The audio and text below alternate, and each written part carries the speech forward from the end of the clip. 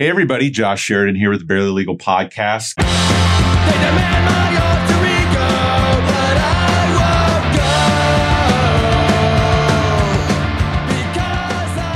won't go. On today's show, we have Christian Denman. Christian is a local... You go by Christian or Chris? I go by both. I'm a Gemini. Okay, well, there you go. Christian is a local attorney. His practice focuses primarily in family law and personal injury. Yeah, so we're primarily personal injury. We do a lot of family. And you have offices in Pinellas, Pasco, Hillsborough County? And that's right. Okay.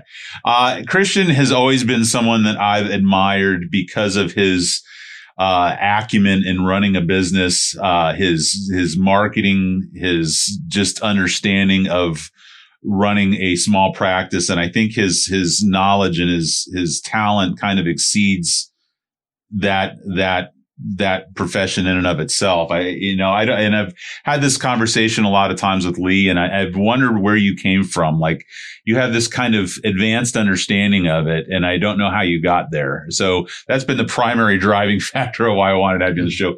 We'll get there in a minute. First off, thank you for coming by. Of course. Now, are you a Florida guy originally, or?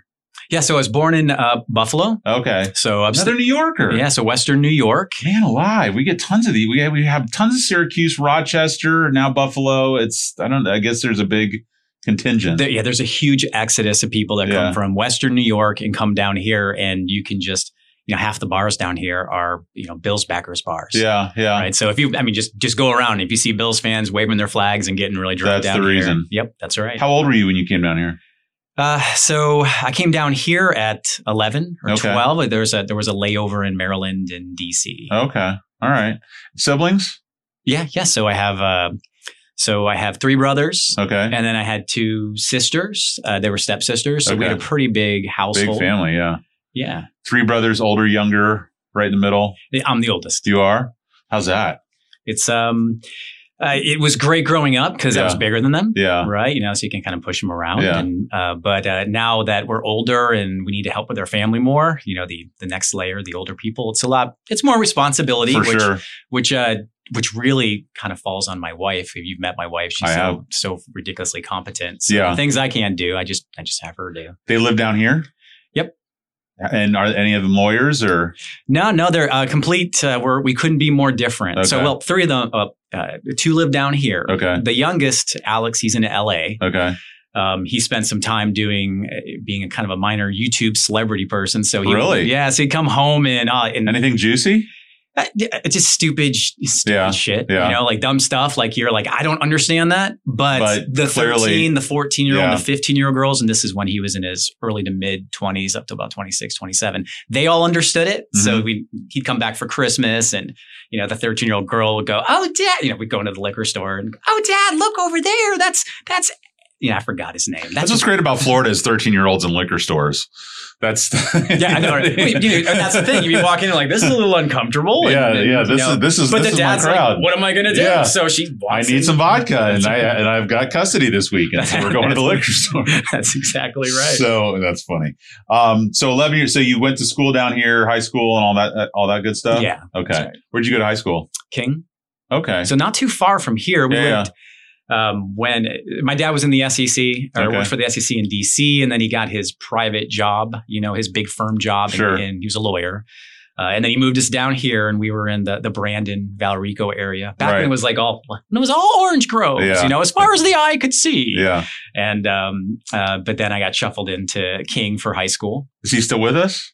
My pops? Yeah. Yes. Okay. He's still here. He's still working. He works at Carlton Fields. He's been really? He's been there since I was a little kid. Big timer. Nice. Yeah. Well, I didn't know that. That's pretty cool. So he didn't shit talk it enough during your youth to get you to do something else. No. In fact, it's not like that at all. So when I was little, my parents were school teachers and said, if you're a fucking school teacher, we're going to disown you. So they wanted me to be an orthodontist. So I kind of landed in the middle at attorney. Yeah. Profession. Yeah. You got a profession. Yeah. Yeah. When I was a kid, my mom and dad, they'd split up when I was 6, and my dad just thought my mom was crazy. And he went and moved to DC. We were in Buffalo. But it wasn't like, hey, that bitch is crazy. Yeah. It was like, she was certified. She was crazy. She was a paranoid schizophrenic, and So there was a couple years, where she was just a wreck, but nobody knew, nobody understood. How old were you at that time? 6, 7, 8. Did that leave a print on you think? Yeah, but a positive one, I think. Okay. It was one of those things where she was, line you up against the wall and be like, hey, the bad guys put some glass on your eyes. You need to burn it off. Like really messed up. And family didn't. It took the older people in the family a while to figure it out because if you've never seen that stuff, you just don't know. Plus, she's a single mom. So he's, he had that like really bad period, but ultimately, my dad, he stepped up and he must have been 26 years old. He was a single attorney in DC. He figured out what was going on. He did all the lawyer stuff and they came and they grabbed us and we lived with him, which was kind of cool for a while. Like 3 boys and your dad, right? Yeah. And so what year would you have been in DC? So it'd been 80, 87, 88, something like that. You weren't much into music. I guess you were probably pretty young at that time. Yeah, at that point. Not a lot of 6-year-olds at Fugazi concerts. No, that would have been Bon Jovi, "Slippery When Wet." Oh, that's the Gravitron soundtrack. Yeah, and then other than that, it would have been taping Casey for sure. Yeah, all right. But yeah, so and then after that, I had this great childhood where everything was taken care of. Everything was where it needs to be and it was safe. And so and then my dad, he had a nice car and a nice house. And I was like, you know what, Dad, I think I want that. I want the safeness. Yeah. And of course, then instead of working for a big firm, I started my own business. So it didn't work out quite that way. Were you an athlete? Were you an artist? Were you an academic? What was little Chris Denman doing? A little bit of all of it. Nothing great in any realm. I did the nerd school. It was IB and shuffled in for that. And I wrestled for what weight did you wrestle? 3 years. 103. And you and Lee ever get after it? Isn't Lee a wrestler too? Yeah, I can't. Get you guys drunk enough. I think we could make some money off of that. I think a barely legal wrestling. No, the problem is catch weight. Lee's strong. And Lee's big too. Yeah. So, he's a big boy right now. So he's lost some weight. Yeah. But he's a strong dude. Yeah. So I'd have to get pretty drunk. I think you're scrappy, man. I think you could move around on him, get him tired. Well, I would. I'd win, but I'd win by be cheating. Yeah. I'd find a way. There'd be a finger in the, because I'm competitive and I'm older than him. So I want to win. But I think a finger in the with Christian Denman. You just titled your podcast. Checking the oil with Christian Denman. Checking the oil with Christian Denman. So your dad kind of was a vision of safety, of practicality, and with kind of the lifestyle that you wanted to lead. So high school and then college. Where'd you go to college? Gators, UF. So it's UF, and where I didn't, you know how people are nuts about being Gator fans. Yeah, so. Are you not? No, I am. You are? Okay. Yeah, but I didn't have any of that. Are there any people that aren't? I was just having a conversation the other day. They transfer. Is that what it was? They just didn't get the paper? Yeah, or they came in, they went to the community college first, so they only had 2 years. They didn't have that freshman indoctrination. I was having a conversation, I think it was yesterday, with Greg Thacker, Damian McKinney, and Anthony Franco, that I want to smack the shit out of everyone with a golf cart in South Tampa, and that primarily they have a Gator sticker or a Seminole sticker on the back. Do you have a golf cart? No, I don't. All right. You were giving me that look. I was like, it's going to end. We're going to cut this one short. I'm not part of the golf cart. The golf cart mafia. Clan. Yeah. But anyway, so how was your time there? Did you love it? Was it everything that? It was, when people say that college is the best time of their lives, and that was true. That school and that community is so amazing because it's literally right in the middle of like Klan country, but it's a fun campus. But I've been to a Sonny's barbecue on the outskirts. Is it Haines City or what's? I went to a Woodser there. Did you ever go to a Woodser when you were in? Oh man, you're taking me back. It was Crown Royal and Mountain Dew at a Woodser. Oh God, I blacked out. I don't even know what happened for the greater part of that weekend. Sugary wonderfulness. Oh my God, it just burned. I think I still have like acid reflux 30 years later from that night in the Woodser. It's like I don't even know what went on there. But anyway, so law school was at UF, or did you do? That was Arkansas. Okay. Yeah, so that's so Gainesville wasn't wasn't red enough for you. Well, Gainesville wouldn't take me. That was the problem. Okay. So Gainesville, my grades I couldn't get into UF, and so then it was like, well, where do I go? And I applied to SEC schools.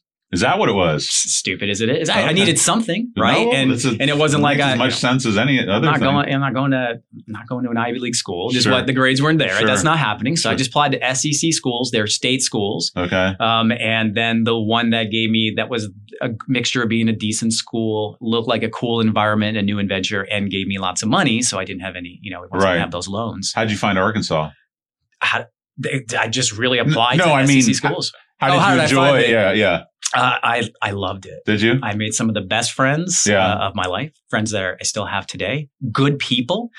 I learned to hunt and shoot guns and fish and all those things I just never did. My dad was the more city-fied, boy, right? Yeah. And so, I did all that fun stuff and camping and going canoeing down the river and I never noodled for catfish, but it was fantastic.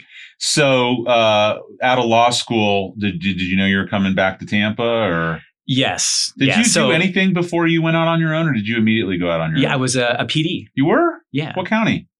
Yeah, so I was a PD in the 6th. Were we there at the same time? I don't think so. I think I must. When did you graduate? Because I didn't know you were there. Yeah. Yeah, so I graduated 2006. So I left 2005 from the state attorney's office. Right, so I would have just missed you. So I graduated 2006. I stuck around a little bit longer in Arkansas, and then I studied for the bar there. And then, once I was barred, I came back to Florida, looked for a job. That was the first job I got. And is that how you met Nicole? Yeah. So I think she came she was there before you, right? She was at the state before you. Right at the same time. Like she was an intern, so she might have been there a little bit before me as an intern. Yeah. Somehow I knew her. Later I came to know her for different reasons, which I'll avoid talking about. But I felt like we worked there at the same time. But anyway, so okay, how was working for Dillinger? I thought he was great. He seems like a rad guy. Like as a counterpoint to Bernie, like I really think I ended up in the wrong office there. I was like the black sheep liberal of that office. Jesus. I know there were others of us, but like none of us raised our hands and made it. No. You're like, no, convictions all the way. Let's convict them all. You were on a bike and you were drinking, fucking, driving without a license to jail with you. Yeah. It was rough. So how many years did you do there? A little bit less than 3, I think. Yeah. Maybe. They don't kind of do that same deal that the state does where they did. Had to do your 3. No, it wasn't like that. What judges did you have? Carballo. Okay, he was a PD with me in front of Freeman, I think. Yeah, Judge I always loved Carballo. He's like who does he remind me of? He reminds me of like 3 different movie stars in general. Who's the guy that's in Billions and he played Pig Vomit in the Howard Stern movie? Anyway, I'm not sure. That sounds like I'm insulting the judge. It's actually a very well-known actor that I love you, Judge Carballo. Yeah, but in any event, he reminds me of also known as Pig Vomit. Well, that's going to kill me now. So anyway, who else did you have as far as judges? Judge Balone when I was in felony land. He was my LTA when I was a state attorney. Yeah. So did you finish out your career in front of Judge Balone? Yes. He reminds me of like Kramer, like very, dry, weird personality. Extremely dry. Very dry sense of humor. I'm just going to insult every judge that you've ever. He was a good. I thought he was a good judge. He didn't. We didn't see eye to eye on things like the Fourth Amendment. Paul Giamatti is who I'm thinking. Carballo reminds me of. I can see that. So that's not an insult. I mean, Giamatti's cool. I mean, the Pig Vomit character is. Yeah, that's not. So, any murder cases? Nope. It's lucky. So then right out on your own? Yeah. So I met Nicole. I mean, I knew of Nicole because Nicole was pretty attractive. Mm-hmm. And I, once or twice I may have walked into her courtroom and just sat, just kind of like, I was like, I'm going to hit on her if I get the opportunity, but I didn't for a bit. But then we had some DUI trials together. So there was an opportunity I could say, hey, we're done here. Let's go have a drink. Yeah. Whoever wins, Yeah, right. So, but then, then we fell in love and we like within a 2-month period, I think we got hitched, bought a house, left. She was state attorney and I was a PD. We left the office and then we opened up our shop, like right there, like at the same time. And originally, was it criminal defense and family only, or? It was criminal defense and estate planning.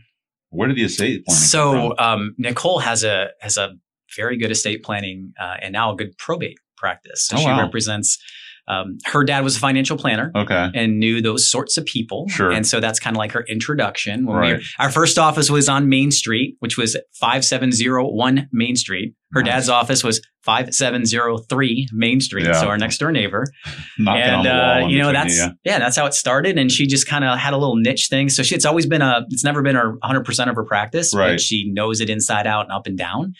And so she's been doing that for more than a decade. And she's got and then eventually you take care of those people. And she learned, up in Pasco, it's a different way of doing things than maybe down here. Oh, for sure. It's like you become their lawyer, their lawyer for everything. Yeah. And you're going to get calls, and you're going to get, Christmas, you're going to get cookies. I mean, the amount of cookies we get in our Pasco office is unbelievable. My Dade City clients always are like, you got to go out on the boat with us this weekend. That's right. Yeah, it's a different world. Yeah, I miss Blankenship. Anyway. But and then over time, she had an older clientele base, and some started to pass away. And so over time, she became a probate attorney as well. Wow.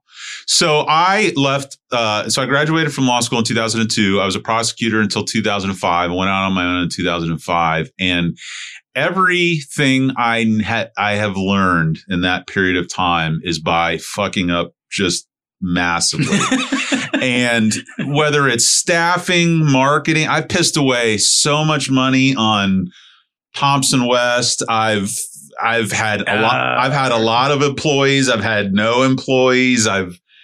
And for me, I feel like in the past 3 to 4 years, I've started to make some headway in understanding the racket, but it's a tough one to nail down, and it's a vector, and it's not, whatever works this month doesn't work next month. Whatever works this year doesn't work next year. And I have watched you and your practice, I would say in the past 8 years, 10 years, just grow in size and in reach and in reputation and in all these things. And it's just been very impressive to me. And I talked to Lee a good deal about it.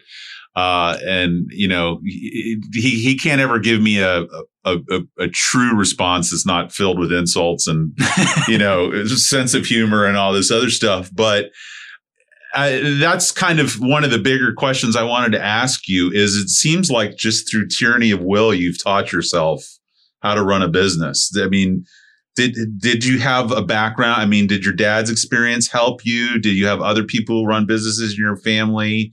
How much of it is, just a collaborative effort between you and Nicole? Like, how did you figure it out? Not that you've reached I don't think you were ever done figuring it out, but of course. But you definitely seem to be ahead of the curve. And I'm just wondering how you account for that. So, a lot of business people have that story about selling this when they're kids. None of that, none of that whatsoever. I went to college and, majored in finance. And so some understanding of money. I know that sounds small, but it doesn't make any sense to you when you don't have any. Right? It's all esoteric, right? And then I had a law class, and I read a book by a guy named Richard Posner, and I'm not even sure looking back if I actually understood what I was reading because it's probably over my head. And he's a really smart dude from the University of Chicago. That name rings a bell to me for some reason. Yeah, I feel like he's a legal, what do they call it, philosopher, that sort of thing. Sure. Anyways, I had this class and I was supposed to read this book, and it was very, very thick.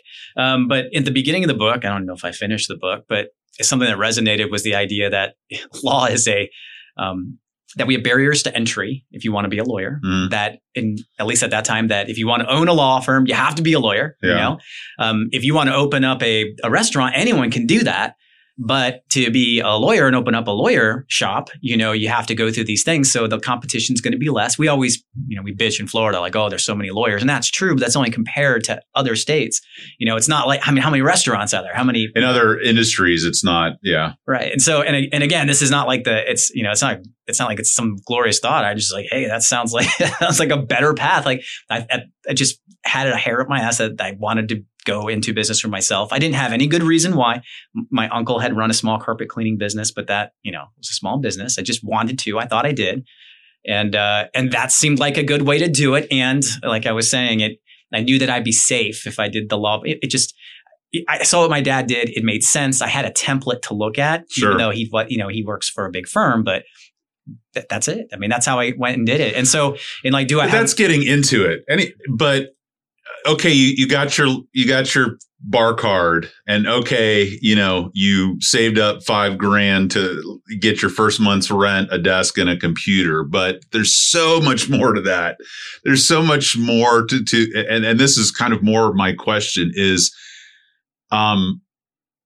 staffing. Staffing is hard to do right. It's like dating people. You get through, everybody seems great the first week. And then at 90 days or at 6 months, it's like, oh, now I understand. So, and staffing it correctly because, you're getting busier. Okay, let's buy more staff. Oh, wait, it slowed down. And now I'm overstretched on salary. And maybe I overshot the mark in staffing it. And, is it better for me to specialize just in family law? Because most clients want family law law firms. Right. Or most clients want PI law firms. And God forbid you should do 2 practice areas because now it's like, which one are you pretending it? There's all these things that, you know what I'm talking about? I know exactly what you're talking about. So you're giving me the checkers answer. I want the chess answer. Like it was more than a philosophy book that you read. Like you have figured things out. Sure. And I think I was kind of long-winded, but I was just saying I didn't know anything when I got started. Sure. But when we opened up we all make dumb mistakes. We blew our entire this morning. Every penny we had when we opened up our business. We blew everything on this. We had this building on Henderson, this like triangle of cheese. I remember it, yeah. And we were like, well, let's put Denman in gigantic fucking letters on the building. So we put every penny we had. Because roadside business is where it's at. Everybody's like, I need a PI attorney. Let me pull into this parking lot. Everyone will look at this sign. And then we had one billboard, right? Yeah. We got one billboard. And everyone will look at this sign and the one billboard. And then they shall come. Did you do the PPC? Have you fallen into the pay-per-click world? Well, if I had it all over again, I would have been deep. I would have taken out loans and been deeper in PPC back when we started, which is back in 2009. Everything's so expensive now. But, I think in the divorce realm, what was it, like $40 a click or somewhere like that? It used to be like $5 a click, and what you charge is not that much different now. So I wish that we had gone all back then. Right. So I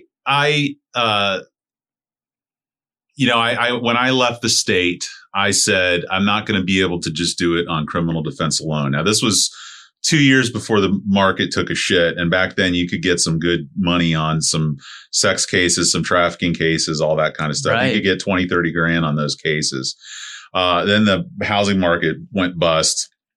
And everybody was like, why am I going to pay for an attorney? I got conflict counsel, or I've got PD's office, or I've got free, so you're dealing against free competition.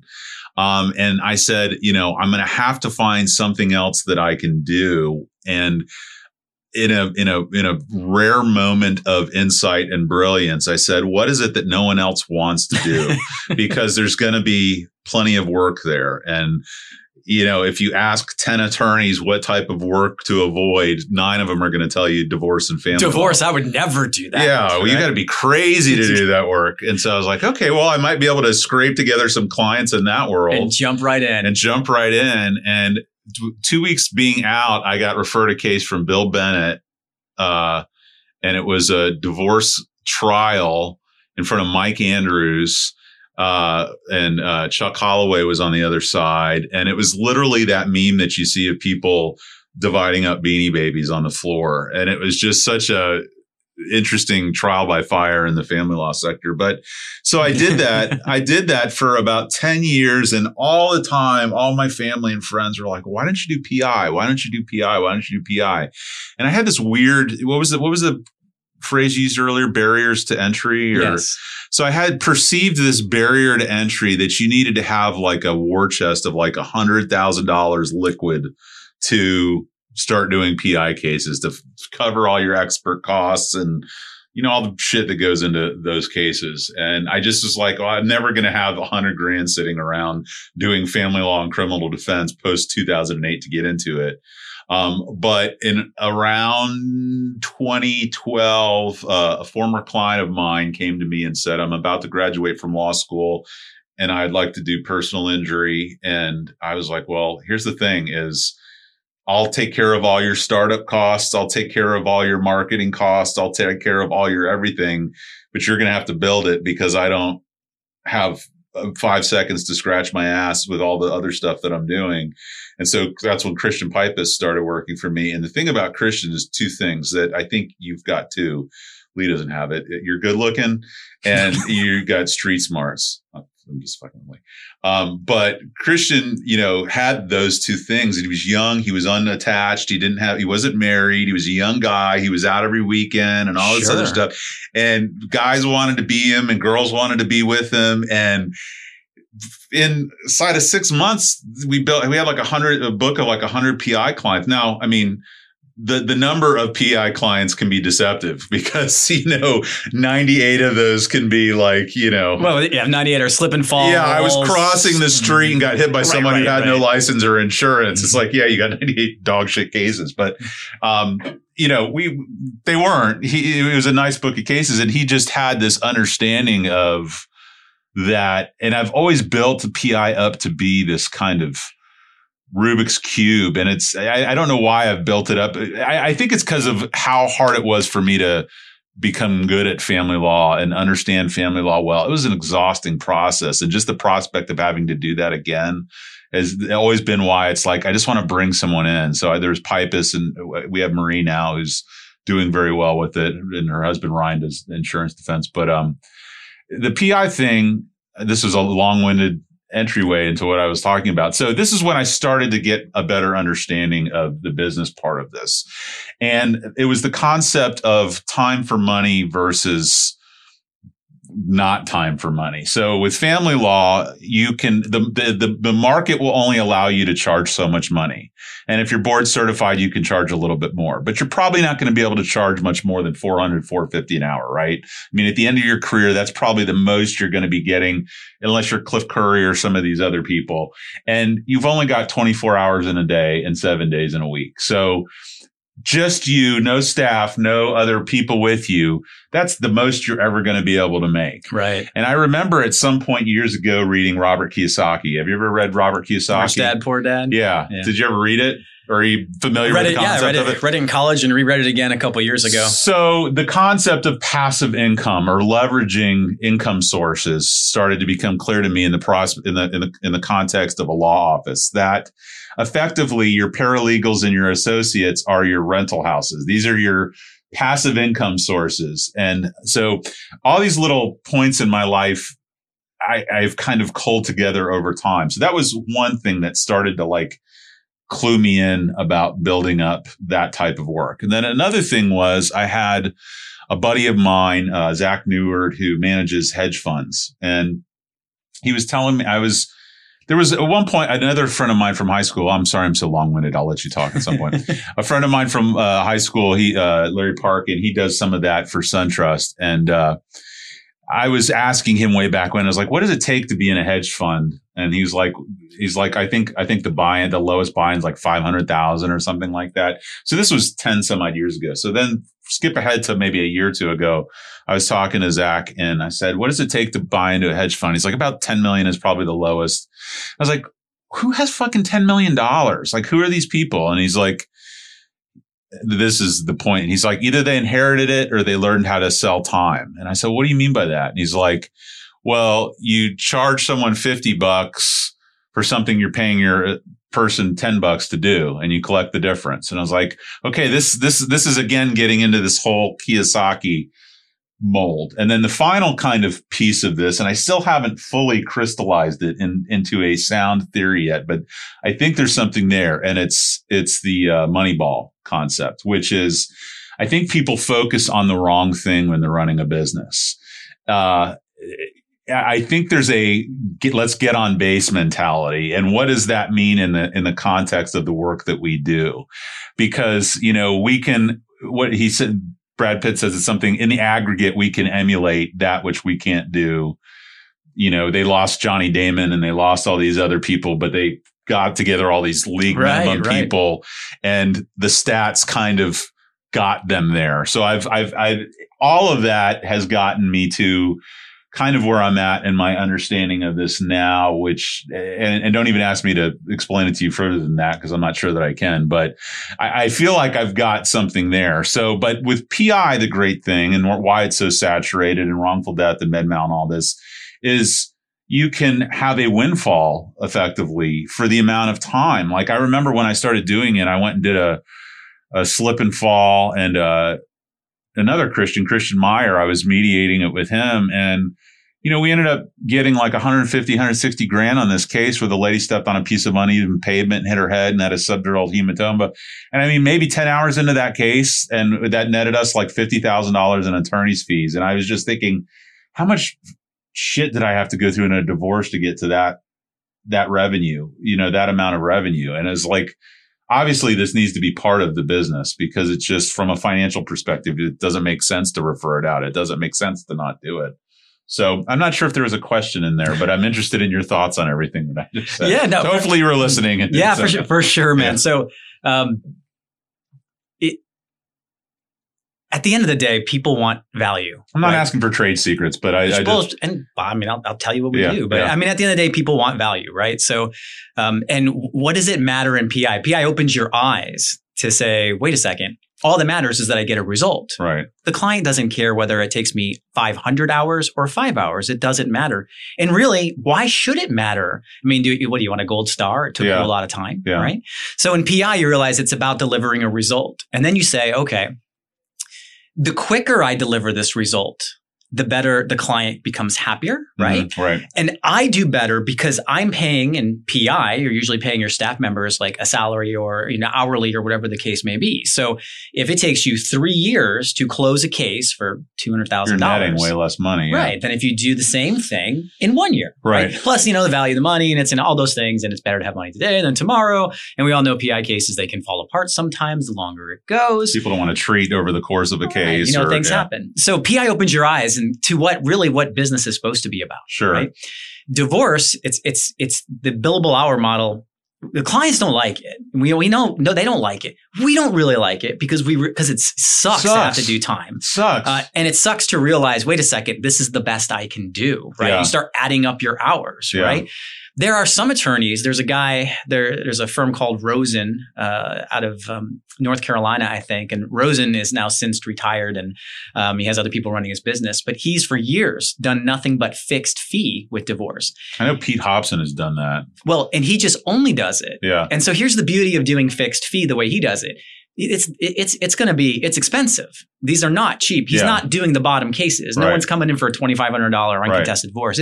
This is going to be $15,000. Yeah. And then if we go to the next step, it's this. If we're going to do a deposition, you get 3 depots included. Every other depo is going to be $1,500. Chinese menu or But the thing is, even though his clients may end up spending more at the end of the day, the right client who understands it would rather have that. They'd rather pay more because they don't have the risk of, oh my God, what if my crazy soon to be ex? They're not going to get outspent. What if she just runs it and turns it into a $150,000 divorce? Right. So it's for the right client, and you can build that into your prices and you can sell that to the client too. Now we've done very little of it, and that's just because we just haven't gone in that direction. But I watched that, and that's interesting. And I think the Tampa Bay area, somebody's going to do that. And they're going to do it right, and they're going to do it with big numbers, and they're going to get that money, and they're going to advertise it, and they're going to make that as part of what they're selling, and they're going to get that money. It's interesting. I mean, I've seen a lot of people do that poorly. And Pete Hobson, Joe Hobson? Yeah. Pete Hobson? Yeah. I love those guys. They're crazy, but but Pete kind of does a similar thing. He's like, everything not including a trial is 10. Then if it's a trial, it's another 5. And then if it's that sort of thing. And, it would be just the possibility of a future where I'm not having to input time. Cause, the conversation with people is like, he's like, you're charging me for an email. And it's like, you have to understand that that's my commodity. That is my product that I'm selling you, is my time and whatever counsel I'm giving you. And even at that, I don't bill a 0.1. I bill a 1 minute average per email, which is better for the clients, although it sucks in trying to collect fees in a hearing because it's effectively unit pricing, which, Right. Which you can't do. Yeah. But think about, and this is what sucks in divorce. I mean, think about, you are obviously going to do whatever you can to do what's best for your client. You don't want to charge your client more. You want to delegate down to paralegals. Of course, we all do. But we're all human at the same time. And we are, as an attorney, you're subconsciously, if you're billing, you're billing. Yeah. But when you do something like PI and you realize it doesn't matter who the hell does the work, it doesn't matter if an app or if a computer, if we get some conditional logic and we build some badass forms that do the work. Right. It's a total mindset. You're like, how can I get this work done? I mean, there's certain work that you have to do and you have to put lots of time in. You're preparing for a hearing or trial and you want to put that time in. You got a great case and you really want to prepare your client up and you want to be there and you want to go to your client's house and make them feel comfortable and break bread with them and really take the time. That's good use of your time.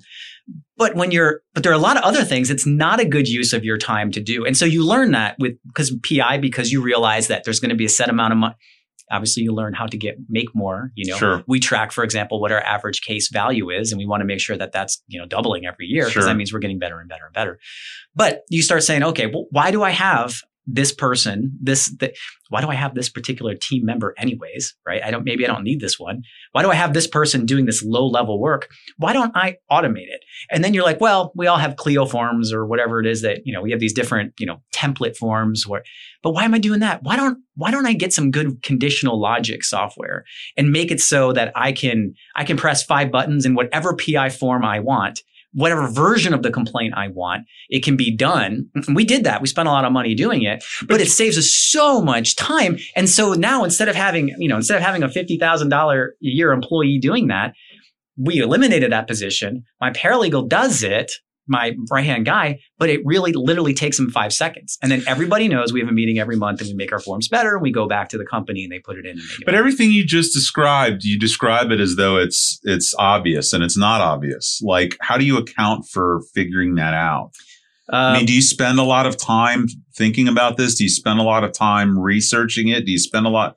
Yeah. So here's how. So, I didn't know anything, right? But I realized I needed to figure out and get good at it. So I started reading, it's so corny, but just started reading books, And I started in the legal profession, right? Well, who's successful? Lawyers love to tell you how successful they are, right? So, John Morgan's successful and he's written a book. So I bought his book, and I looked at it. I'm actually recently bought he's got a couple books, and these are just a couple I've read recently. Mike Morris is a guy in Detroit who's built up like a $100 million a year firm. He's got a really good PI practice.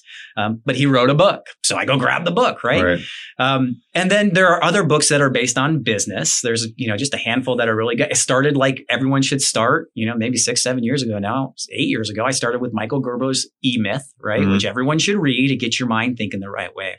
So anyways, there's certain books. It's all been done by someone else before. Right. That's the key. I mean, that's the thing. Right. And so when I'm at a certain level, I'm looking for how to get to the next level. I find the right books that are going to show me the path. I very few original ideas, very few.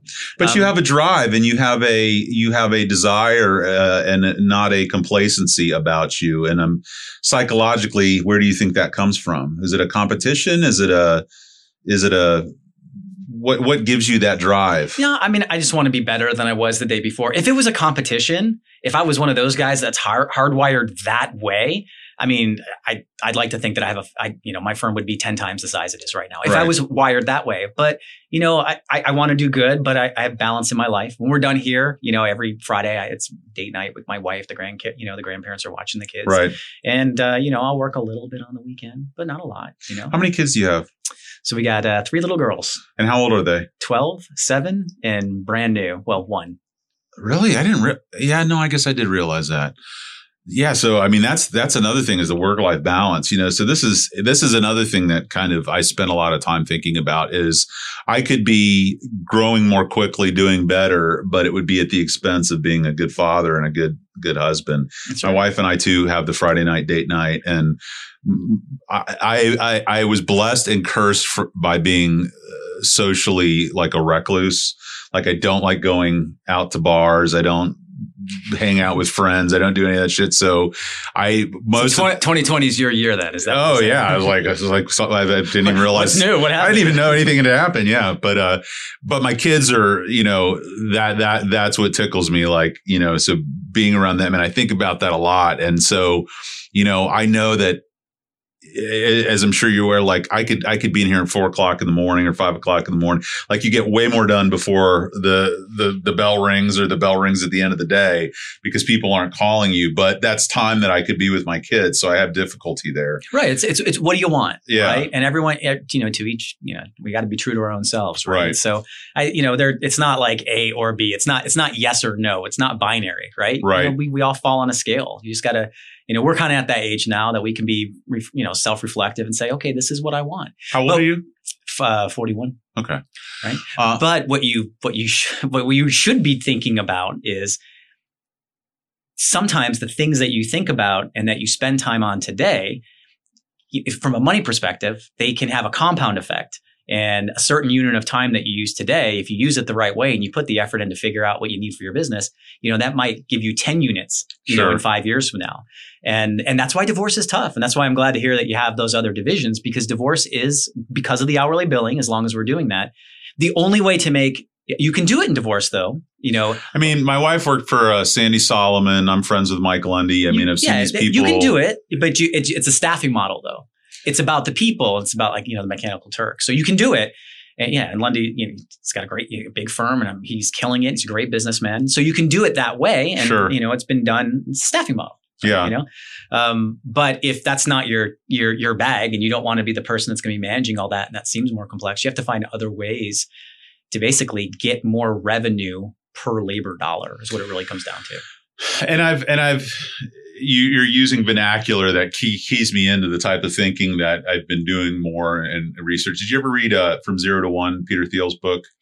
I read a little bit of it. I didn't finish it. Okay. He's a wild dude. He is a wild dude, but there was some pretty interesting theories in business there about creating a lane that didn't exist before. And that's something that I've thought about a lot with marketing. And, I had for years spent so much money on, like I said, Thomson West and all this stuff. And it's like, we all, especially early in our careers, pay money to these groups who are doing the same job for everybody. And it's like, I'm paying you to build the same website that you're building for every one of my colleagues, to do the same blog that you're doing for every one of my colleagues. God, that's so funny. And that's a great, it's funny to think that back in time, but we did that because we didn't know any better. We were just like, well, let's do what everyone else is doing, as if in some way that will go ahead and put us in the head of the pack. And it's like, what is it? Was rising tides raise all ships or something? It's a similar type of thing. So I got the idea, and it worked until she frigging got engaged and moved to Atlanta. I got the idea is, and I'm sure this is something that you came upon earlier than I did, but I want my own I want my own person. I want my own person that comes into our office and all they're working on is our stuff and no one else gets the benefit of our stuff. And, if I have this idea, hey, I want to start doing a podcast, I can walk 10 feet down my hallway and get, that's how this started. Or, hey, I want to move production studios in-house to where, do you remember when you used to do a video piece? Like it was $5,000. It was a big deal. It cost a lot of money. All the lights and all the shadow boxes and all this bullshit, and everybody had to have their hair done and their crisp clothes on. And it was like, okay, here's a thumb drive that you spent $6,000 on, and you're gonna have to live off of this forever. And That's right. It was just such a ridiculous concept. And my wife, who got into photography since she's not been practicing law as much, she got a nice Nikon camera. And then she wanted a Canon or vice versa. And so I was like, well, let me have your camera and we'll spend some money on lavalier mics and we'll get some nice lights and everything. And then we just started banging out, like I always call it I always call it now. I can't remember what it is.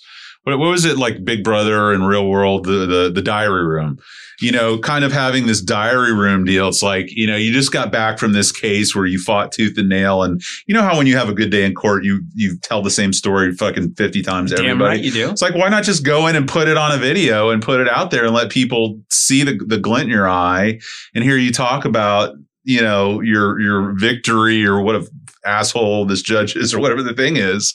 And that humanizes you. And it's something other than walking down the steps of the federal courthouse with fucking seagulls flying behind you or whatever So attorneys in our age group, I think there's a lot of the older attorneys, they're not going to just do it, period. our age group, we're slow to do it. We're nervous about it. Putting a camera in our face makes us nervous. I'm nervous about it. I still am. I know what I need to do. But you guys have got really kind of nice marketing pieces. The one that you did where it starts off like those types of videos that I'm talking about. And that's the whole thing we're doing. It's going to be fun, and that's the vision of, and we have a lot more that are coming out. So this gets back to the whole Moneyball thing. I think if you haven't watched it or read it, there's something that it sounds like what I'm saying is not a novel concept. There is a bigger crossover to what we do than I think a lot of us realize. And taking the baseball metaphor even further and talking about pissing away a bunch of money on these website SEO companies is unless you have a huge war chest, have got to figure out. And this is my Moneyball, Peter Thiel. We can't create our own lane in the law. We can't create a new practice of law that didn't exist before. That's right. Generally speaking, I mean, I'm sure there's going to be like fucking COVID law next year or something, but generally speaking, you can't, But you're saying we can differentiate with our marketing. Hit them where they're not. So there's the baseball thing is what aren't all my contemporaries doing? What is it that they're not doing?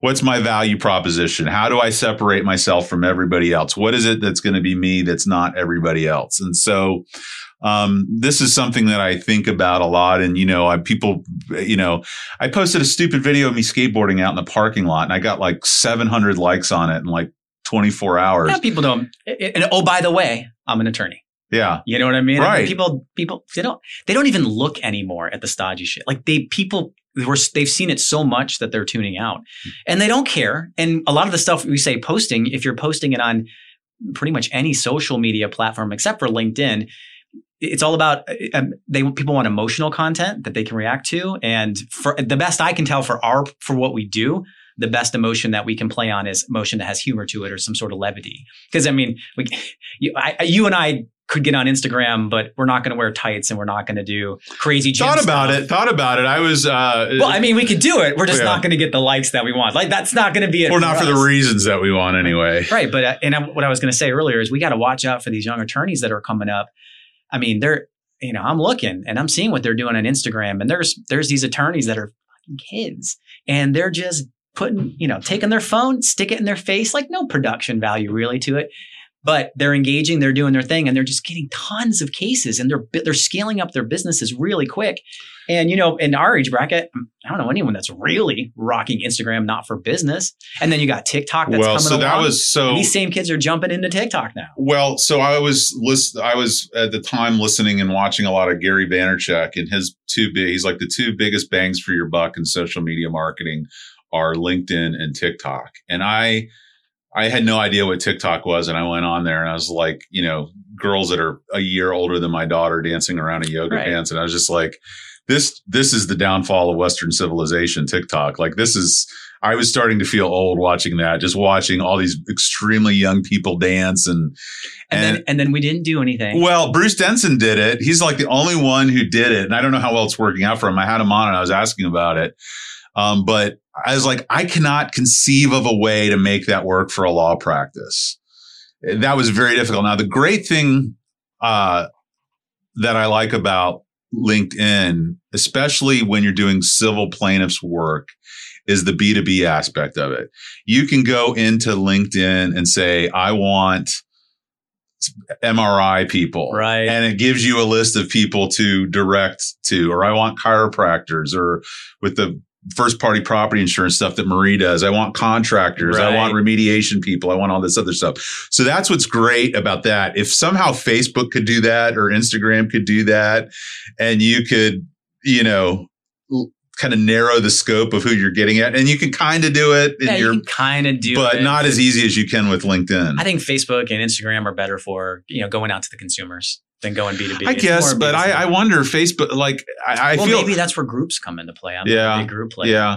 Well, and now they have this IGTV and the Facebook Live and all this other stuff. And I always watch like Matt Morgan used to do, like Reddit or like for the next 3 hours, I'm going to answer questions. Ask me anything. Yeah. And I mean, who's doing it? Do you know Eddie Reyes shares the other half of this office? No. This is another part of what got me into it. This guy, he had like 5 careers before he became an attorney. He used to own a pain management clinic. He used to own a gym. He had this like mailer newspaper thing that he would go around and sell space to chiropractors and attorneys and have them like bid against each other. He was making like $50,000 a year just creating this flyer that it was crazy. I mean, but he has this way of figuring it out. He's a hustler.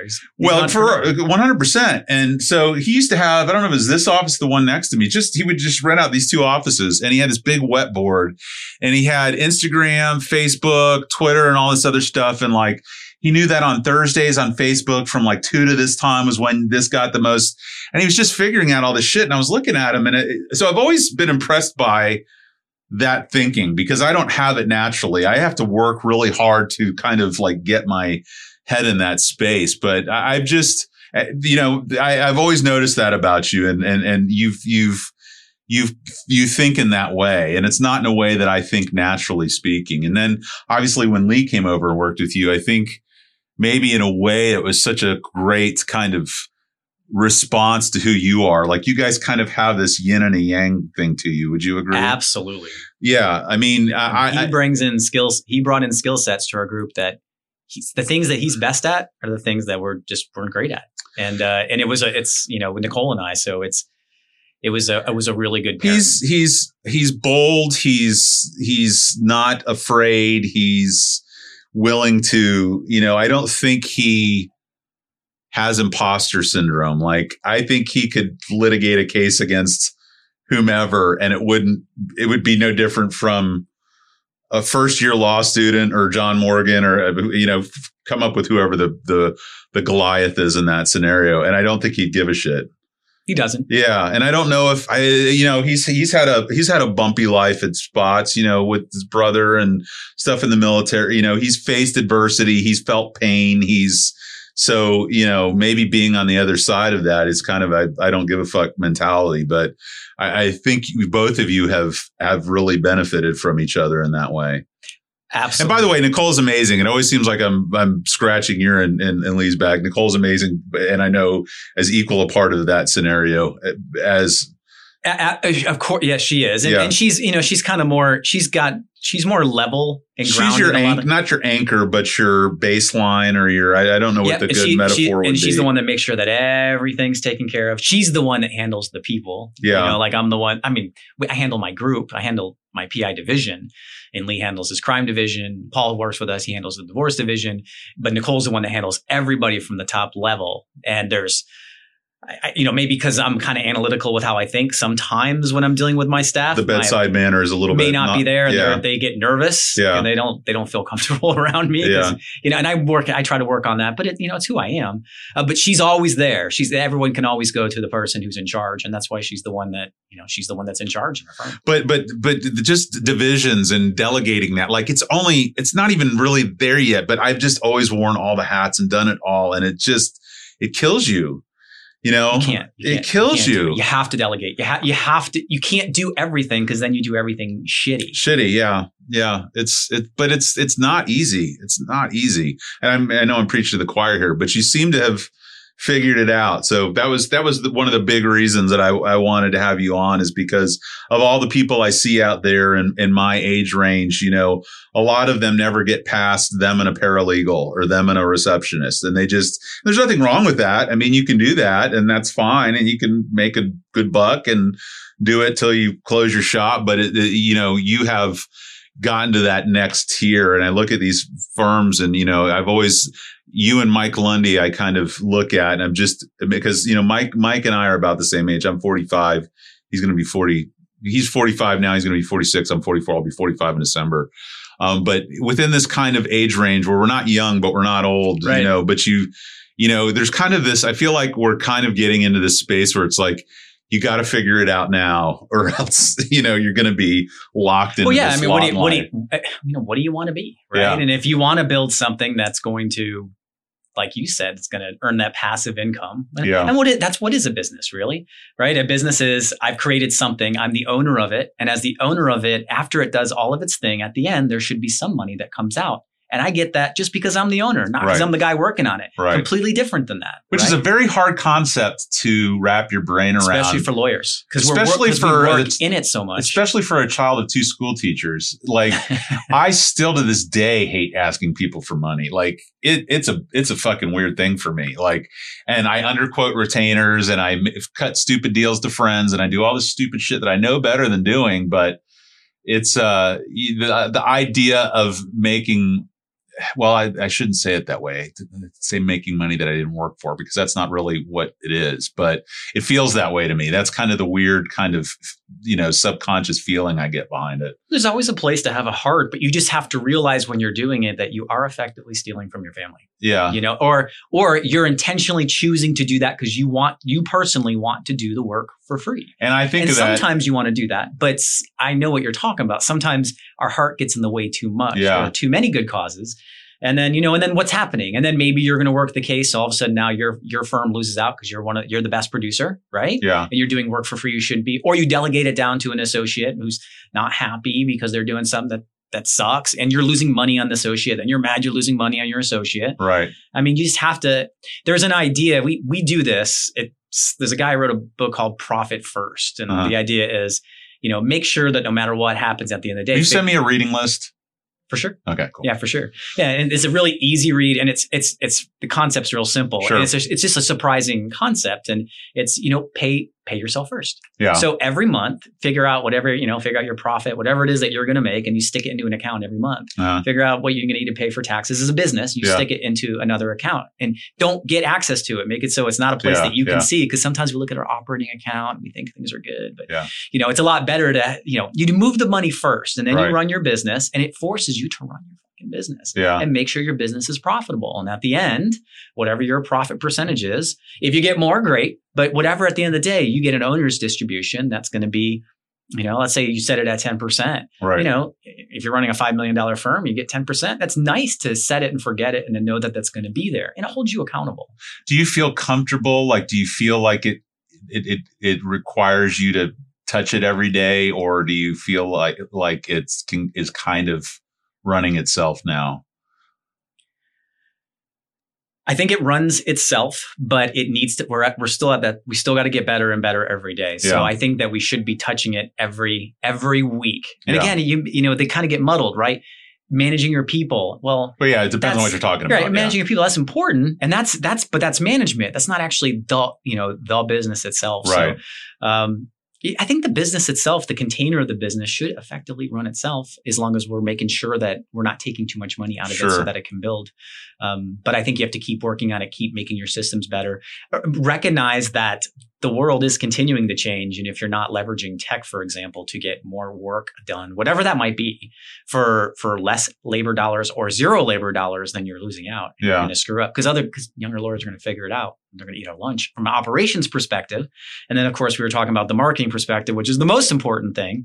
Look at the younger attorneys and see what they're doing as well. Especially if you're a small firm, you don't have a lot of dollars, like you were talking about. I mean, if you got dollars and you can put ad spend, hey, you're in business. Like, if I had, if we had $20 million firms and we had that budget, if we had multi-million-dollar a year ad spend, then we would be spending our time figuring out how to make the best creative. Sure. Right. That's what I would be spending my time with. Yeah. And professional creative. But I know we don't have that ad spend. You're still got to figure out how to make the best creative, but you're going to be doing it with your cell phone. Doing it. Yeah. Organically DIY, which I kind of dig. I hence the kind of punk metal skateboarder ethos in here. This is not by accident. This is kind of a representation of my mind space when I was going through all these other things. And, one of the big punk ethoses was DIY, like, we're going to press our own records. We're going to make our own record slips. We're going to do our own concert posters. We're going to go play at people's houses. Like, we're going to create a path for ourselves that didn't exist before. So all of that kind of circles through my mind. And because I don't have that ad spend, part of my mind is, how can I do this in a punk way? I've got all these book titles, Punk Rock Attorney, all these other things out there that I've thought about. But, how can you find a way to market without having that money? And, I've done this long enough now that when you left the PD, I don't know, was Yellow Book still where people were losing their shirts? Yeah. Do you remember that? Yeah. A half-page ad is $4,000 a month. And it's just like... I remember getting calls for it going, no way. Well, so there was that. And then direct mail, everybody was doing direct mail. Yep, and then, then it was websites and everybody was spending shit tons of money. Now websites are not quite the yellow pads, but it's pretty much the same thing. I mean, So this is where I'm going with my question is like, I'm interested in where you see it going or where you see it at currently. I know there's a big thing about the texting, like, getting text stuff or geolocation, like, I'm near an emergency room. Here are all these PI attorney ads that pop up, or, I said something near Siri about my back hurting, and all of a sudden my cell phone is populated with. So I'm interested. What you thought about the future of marketing? So I listen to some Gary Vaynerchuk too, and he says this over and over again. He goes, right now, you can you can pay for a click on Google and somebody's going to click on you. What are you going to do 10 years from now when a person has their little implanted device and it says, hey, hey Siri, get me a lawyer, hey Amazon, right? Get me a lawyer. Like, what are you going to do then? You're going to because everything's going to be owned by Amazon and people are not even going to be searching anymore, right? In some cases. And he's like, you better be in the position that people are going, hey, get me Sally Jones, right? And I think I think he's 100% right. I mean, don't you? Right? If people want it easier and easier and easier, and the idea of branding, and that's what we've been really pushing on, and especially because with PI you have to do branding. I mean, you want to be top of mind. I think that's the key. So I think where's it going to go in the future? People are always going to. People, especially younger than us, are finding attorneys and DMing them on Instagram, for Christ's sake, right? Yeah. I didn't realize this. Like, I'm not really on Instagram, and I am now. Though. I don't even know how to use it. Well, I'm figuring it out. I'm damn sure figuring it out because, these young attorneys are, and that was Gary Vee's point about TikTok. He's like, TikTok may not be the app that does it for you, but it's going to teach you how to do. Right. Go to where people's eyeballs are. Yeah. Right. Figure out the way that they're thinking and looking at things and all this other stuff. But the other thing that keeps me up at night is you talked about the automation of jobs or work or whatever. And, you see LegalZoom and you see some of these other things, and between the legislature effectively doing what they can to kill certain aspects of the law. So, there was a period there where bankruptcies were going bananas. Mortgage foreclosure defense was going bananas. BP litigation or whatever. The big business lawmakers fix it every time, right? Well, that's just it. So, that's the other thing is, I don't know how divorce ever goes away, but I can see it becoming gradually more and more automated to where it requires less input by an attorney. And with PI. Do you ever think about this? Yeah. Look, we love being lawyers. And so we do. No, we don't. I don't. But anyway, go ahead. I love going to court. I love being a lawyer. Yeah. But if we were smarter, if we were Spock, if we were Vulcans, why wouldn't we just spend all of our time figuring out how to be good advertisers and marketers and bring in cases and outsource every single goddamn one? 100%. And so when I was first getting into PI, I used to go and I'm not being insulting, but I always have this thing with people where I have two minds. I have my naive mind and my conspiracy theory mind, where at first I'm like, oh, this all sounds amazing. And then I'm like, this person's probably completely full of shit. And I have a hard time sometimes rectifying those. But I'm going to say a name, and I'm not saying anything bad about this person, but Matt Dolman over in Clearwater, he was really into all this. And he was a part of this group of attorneys. And there's this guy up in Jacksonville who basically was doing exactly what you're describing, which is basically creating almost like an aggregator or like a Priceline for attorneys or an Ask Gary or whatever, whatever the different models were about it is. And so then another thing was interesting to me. So my wife's family, this should have probably been a lunch because this is more just me stealing your ideas. My wife's father was an orthodontist and her uncle was an orthodontist, and her dad he will come in the middle of the night to work on. Which one was in Brandon? They both were. Oh, one of them did my teeth. Well, so there's Eddie Gonzalez and then there's Dr. John Basiglio, and that's her dad.